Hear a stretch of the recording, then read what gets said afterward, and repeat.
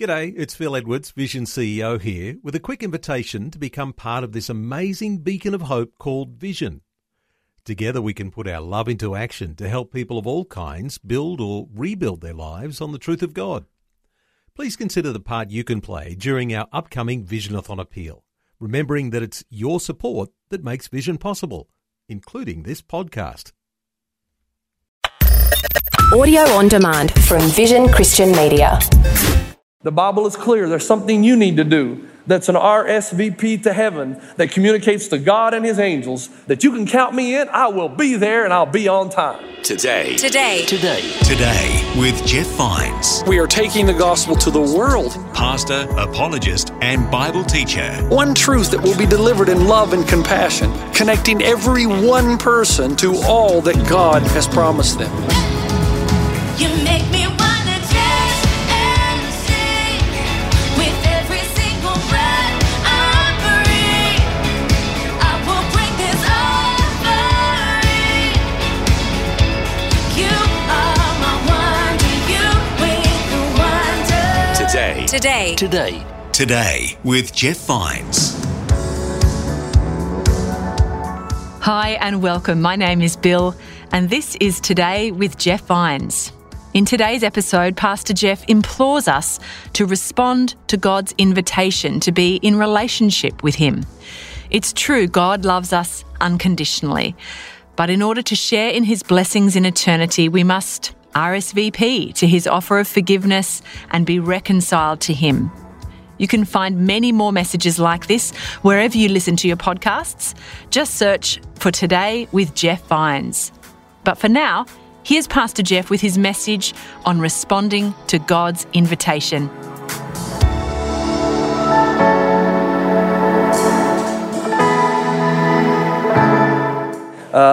Something very interesting happened to me this past week. I got something in the mail this week that kind of inspired me to take a little trip down memory lane. Because what I received in the mail was an invitation to my 30th high school reunion. 30th. Now, what's interesting about that is that it's still 2.5 years away. That's amazing. They're planning something really big. What really caught my attention was that the invitation says, come dance the night away.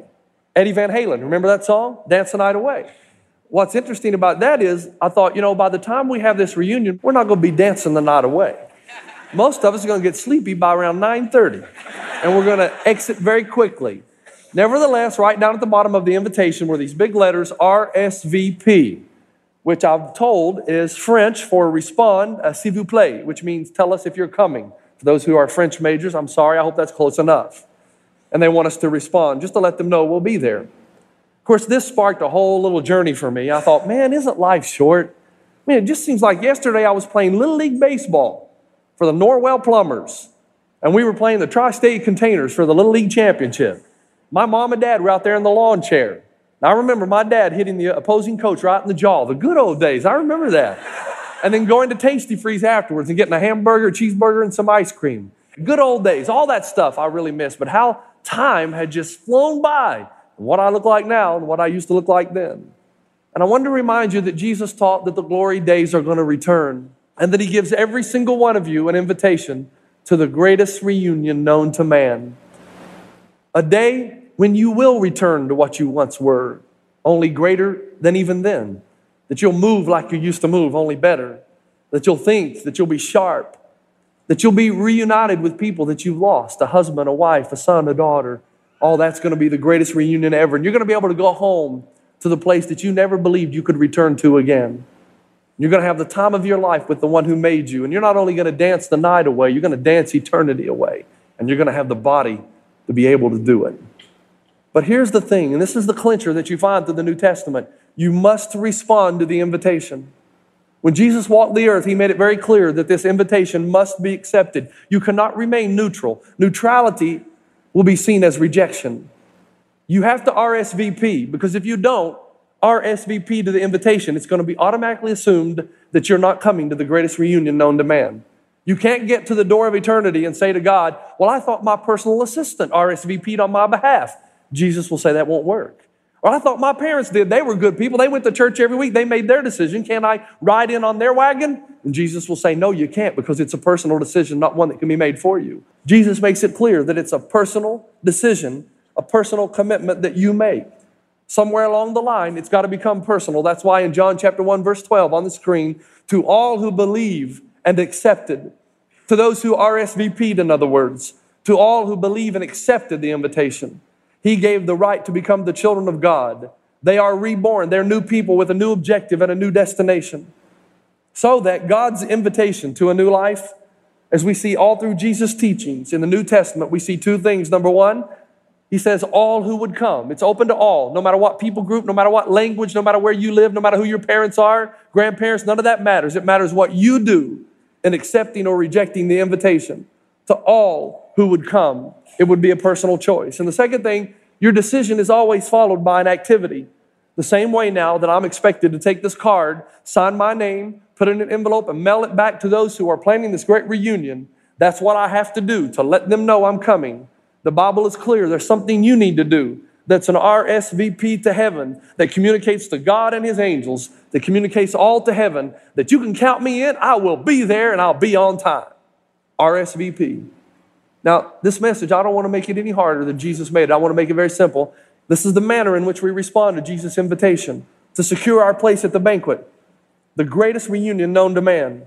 Jesus makes it clear that the very first thing you need to do, number one, is realize your need. Realize that you have a need. Now, when I was in Australia recently, a friend of mine, Clive Raharui, set up a round of golf with me and an Australian golf professional. Now, I was a little intimidated. My knees were shaking on the first hole. I hit my drive off the first tee. He hit his. I must have been 30 yards past him. I'm starting to feel pretty good about myself around this time. Wow, I can play with this guy. We both par the first hole. We go to the next hole, par 3. We both hit irons onto the green, both get a par. I'm thinking, man, I can play with this guy. And then we came to the third hole. It was a par 5. Now, for you non-golfers, a par 5 is the longest hole in golf. You want to try to hit a drive as far as you can so that in your second shot, you'll be able to reach the green in 2 and possibly get an eagle or a birdie. And so I hit my drive out there because I only know one way to swing as hard as I can. And he gets up and hits his drive. It's about 50 yards by me on the fly. He kind of looks over and winks at me because he had the potential to hit it a lot further than he was hitting it, but he only used that power when he needed to. And I'll tell you what happens. That happens a lot to us. I severely underestimated his ability and severely overestimated mine. But that's exactly what we do with God. And that's why all through the New Testament, we come to this conclusion. No matter how good we are, we're never going to measure up to God's goodness, which is 100% every time. So most of us live our lives severely overestimating how good we are and severely underestimating how good God is. That's why Paul makes it clear. He says in Romans 3:23, for all have sinned and fall short of the glory of God. So the Bible becomes clear here. It says there's a problem. Our sin separates us from God. And all God says I want you to do is don't try to rationalize it. Don't try to compare yourself with other people because they're not the benchmark. God is. Just come clean. That's all I'm asking. I know you can't be perfect in the human flesh. I'm asking you to come clean, to fess up. That's why Jesus, the very first words out of his mouth in Matthew chapter 5 wasn't, why can't you people be better? What was it? Blessed are the poor in spirit. Blessed are those who are humble, for theirs is the kingdom of heaven. Happy is the man, blessed is the man who just comes clean, confesses, hey, God is perfect, I am not. I have a need. If I ever hope to get to the greatest reunion known to man, somebody's going to have to help me. That's the first thing. Just realize you have a need. Don't be arrogant. Just come to God in humility and say, man, I've got a need. I've got sin in my life. The second thing you do as part of the RSVP is to say you're sorry. The Bible term for that is repentance. Now, I had a friend in college, and when we were in university together, Wes was very quick. And he had one particular game, he had this big guy like a Dane Johnson guarding him. So a big guy, but very slow. And so Wes is driving around this guy every time on the baseline. Well, this guy gets frustrated, so as Wes Moore starts to drive with the basketball, the baseline to the hoop, this big old guy just sticks out his arm and clotheslines my friend Wes every time. What's in, that hurts, just catches you right under the chin. What was interesting, though, every time he did it, he would say, oh, man, I'm sorry. And he did this 4 or 5 straight times until my buddy Wes Moore said, look, pal, stop saying I'm sorry and repent. There's a difference, You can say you're sorry and just say, I'm sorry I got caught. Or you can repent and say, I'm sorry to the point I'm not going to do this anymore. I'm going to try to do better next time. That's the biblical version of being sorry, of repentance, that you want to change, that you want to go in a different direction. Sooner or later, you got to make an effort. Do something already. Well, that's what true repentance is like. It makes a conscious effort to change. You don't like the past, and now you want to right the ship. And that's why the etymology of repentance is a military term. It's called an about face. I'm going this way in my life, and at some point I recognize my need, and I do a 180-degree turn, and now I want to live this way in my life. It doesn't mean I'm going to be perfect. It just means my will and my heart and my emotion are going to go the way of God. That's why in Acts chapter 3, verse 19, repent then and turn to God so that your sins may be wiped out, that times of refreshing may come. Remember, God does not give his law arbitrarily. What he tells us to do, he does so motivated out of love. He wants you to turn away from the way you're going and go his direction. And if you do, God promises us that it will bring refreshing into our lives. So that after you've realized your need as part of the RSVP, and after you've said you're sorry, now you come to the point where you genuinely, and this is what genuine repentance is, you no longer want to wound the heart of God because you know that's what sin does. You want to live your life in the other direction. You say to yourself, I may fall again, I may fail, I may sin, I know. But the intent of my life is to do the good, to do what is right, to do what is pure, to do what is holy, and to follow God. And that is what it means to RS, to say you're sorry. It includes genuine repentance. So if you want to be at the greatest reunion known to man, say that you're sorry. RSVP, realize your need. Say you're sorry. And here's the third thing. You're going to verbalize your trust. Now this is important. Romans chapter 10, verse 9. That if you confess with your mouth, not that somebody confessed on your behalf, not that somebody else made this decision for you, but if you confess with your mouth that Jesus is Lord and believe in your heart that God raised him from the dead, you will be saved. I want you to know one of the greatest experiences of my life when I took Bill McCarthy, this friend of mine in New Zealand that I talk about so often, after 7 years of having lunch with him, 7 years of a hardened heart and a contrite spirit, finally, one day, it dawned on him what he needed to do. And one of the greatest experiences of my life was in a hot tub in his home. And I looked Bill in the eye and I said, Bill, do you know who Jesus is? And with passion and vigor. What a life change. He says, I know who he is. He's my Lord. He's my Savior. And he forgives me of my sin. I am right with God. Man, my heart melted. We baptized him. He died to his old way, was resurrected to his new way. I had chill bumps down the back of my spine to see a man who could change so drastically through the Spirit of God. And what was interesting about that, he confessed Jesus in front of his family, in front of his friends, and people who thought he was gone crazy, but he was proud to wear the name of Jesus. I remember taking my son Delaney when he was about 11 to the driving range for golf lessons. There were about 10, 11, 12 young boys out there hitting golf balls and the golf professional coaching them. The golf professional looked back at me at one point during the lesson and said, Jeff, did you bring your driver? I said, yeah, I got it right here. He says, would you hit one for the kids? I walked up there, pounded one about 310. It was probably actually 240, but pounded one about 310 right down the middle. And it appeared to those young guys that I had hit it out of sight. And I heard my little boy turn to his friends and say, that's my dad. Man, was I proud. That's my dad. That is exactly the way God feels when we go public. That's my dad. No such thing as a closet Christian. No keep it to myself faith. You know that, right? No such thing as you're a Christian and none of your friends know it. Now, I know that we're supposed to be salt and light. I'm not saying that we should repel people. I'm talking about being salt and light and compelling people. But Jesus did say in Matthew chapter 10, verse 32, therefore, everyone who confesses me before men, I will also confess him before my Father who is in heaven. You confess me before men, I'll confess you in heaven. And that's part of your RSVP, that you're going to come to the greatest reunion known to man, that you realize your need, that you say you're sorry, and you verbalize in front of people your trust in Jesus as Savior. Alternatively, one of the saddest passages of Scripture, or the most sad passage of Scripture rather, is in John 12, verse 42. Yet at the same time, many, even among the leaders, believed in him. But because of the Pharisees, they would not confess their faith for fear they would be put out of the synagogue. For they loved praise from men more than praise from God. You need to know something. Jesus wants you to be kind and compassionate, and gentle, and tactful, and polite, and not obnoxious kind of people. But whether you're at work, at school, or home, in your neighborhood, in public, or in private, here's what Jesus wants you to know. You stand up for me, I'll stand up for you.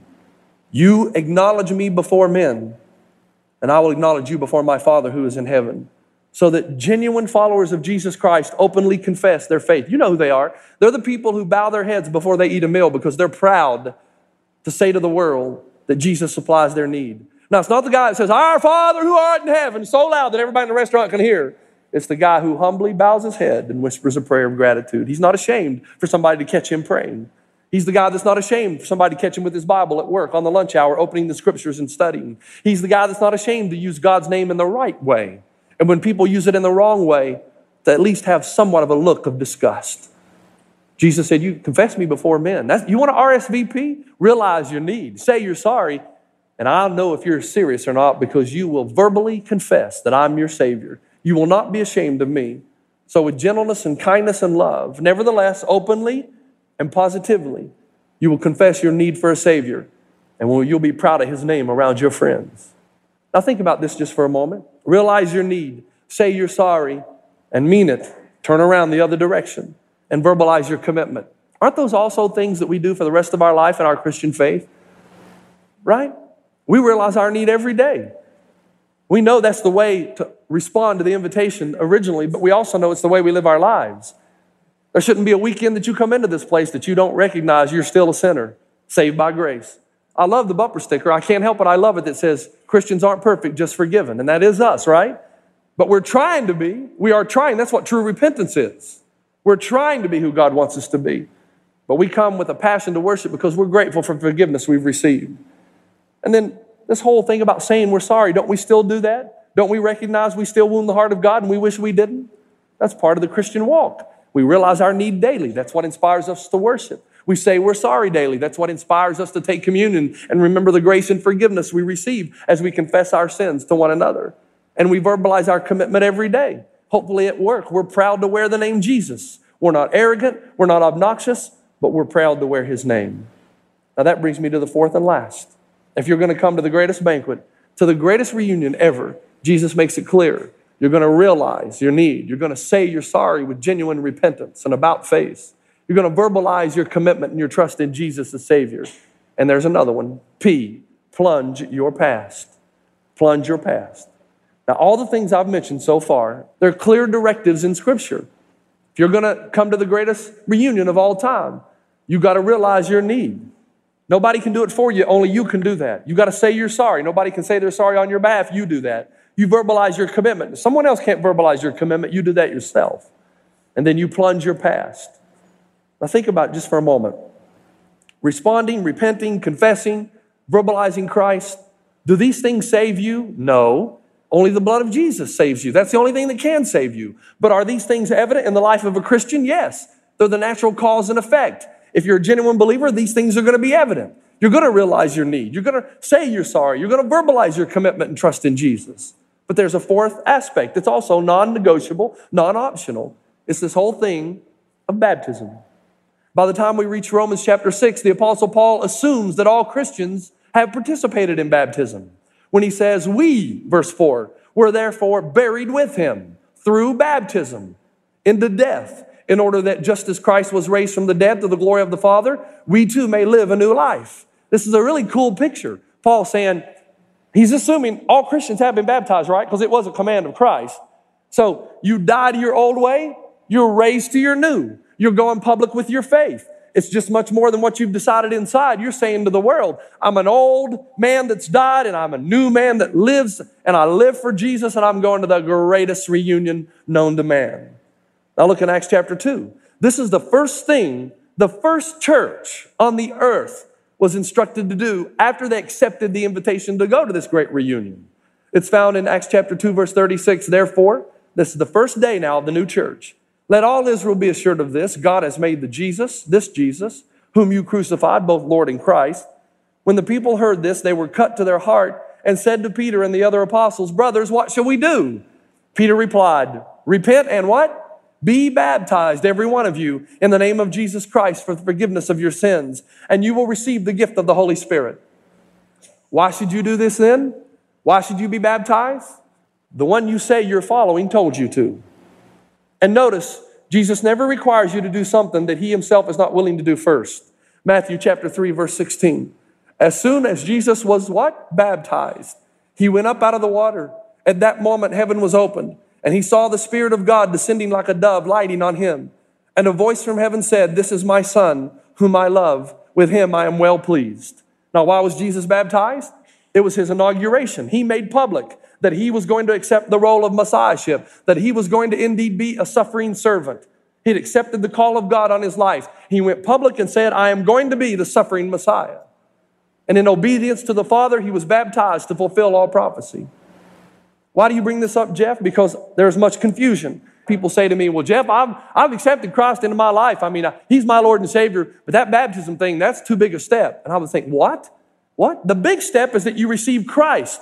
Baptism is your first opportunity to obey Jesus' first command to you: be baptized. You can't get past that one. The others are going to be harder to follow.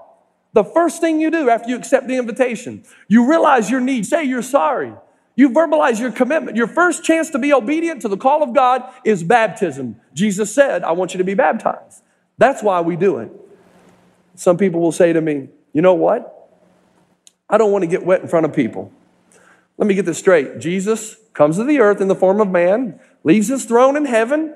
He's scourged twice by the Roman officials, and he goes to the cross and spreads out his hands and nailed to a tree, and you don't want to get wet. Now you think about that just for a moment. Baptism is the great equalizer. Whether you got a $10 haircut or a $50 haircut, you come out of that water, you're all going to look the same. Here's the second reason you need to be baptized. Baptism was the clear practice of the first Christians. Did you know that? The book of Acts is a history of how the church began. And in the book of Acts, there are 9 specific conversion stories. Every one of them begins with someone putting their internal faith in Jesus and ends with them expressing it externally through baptism. Every one of them. Now, every time I bring a message like this, there are 3 things that happen. There's an objection, there's a misconception, and a question. Let's deal with the objection first. "Yes, Jeff, I see that in Scripture, but why do you guys dunk people? It's like dunking donuts around this place. You throw them down in the water and bring them back out. Why?" Well, because the Greek word translated baptism in the New Testament is the Greek word baptizo.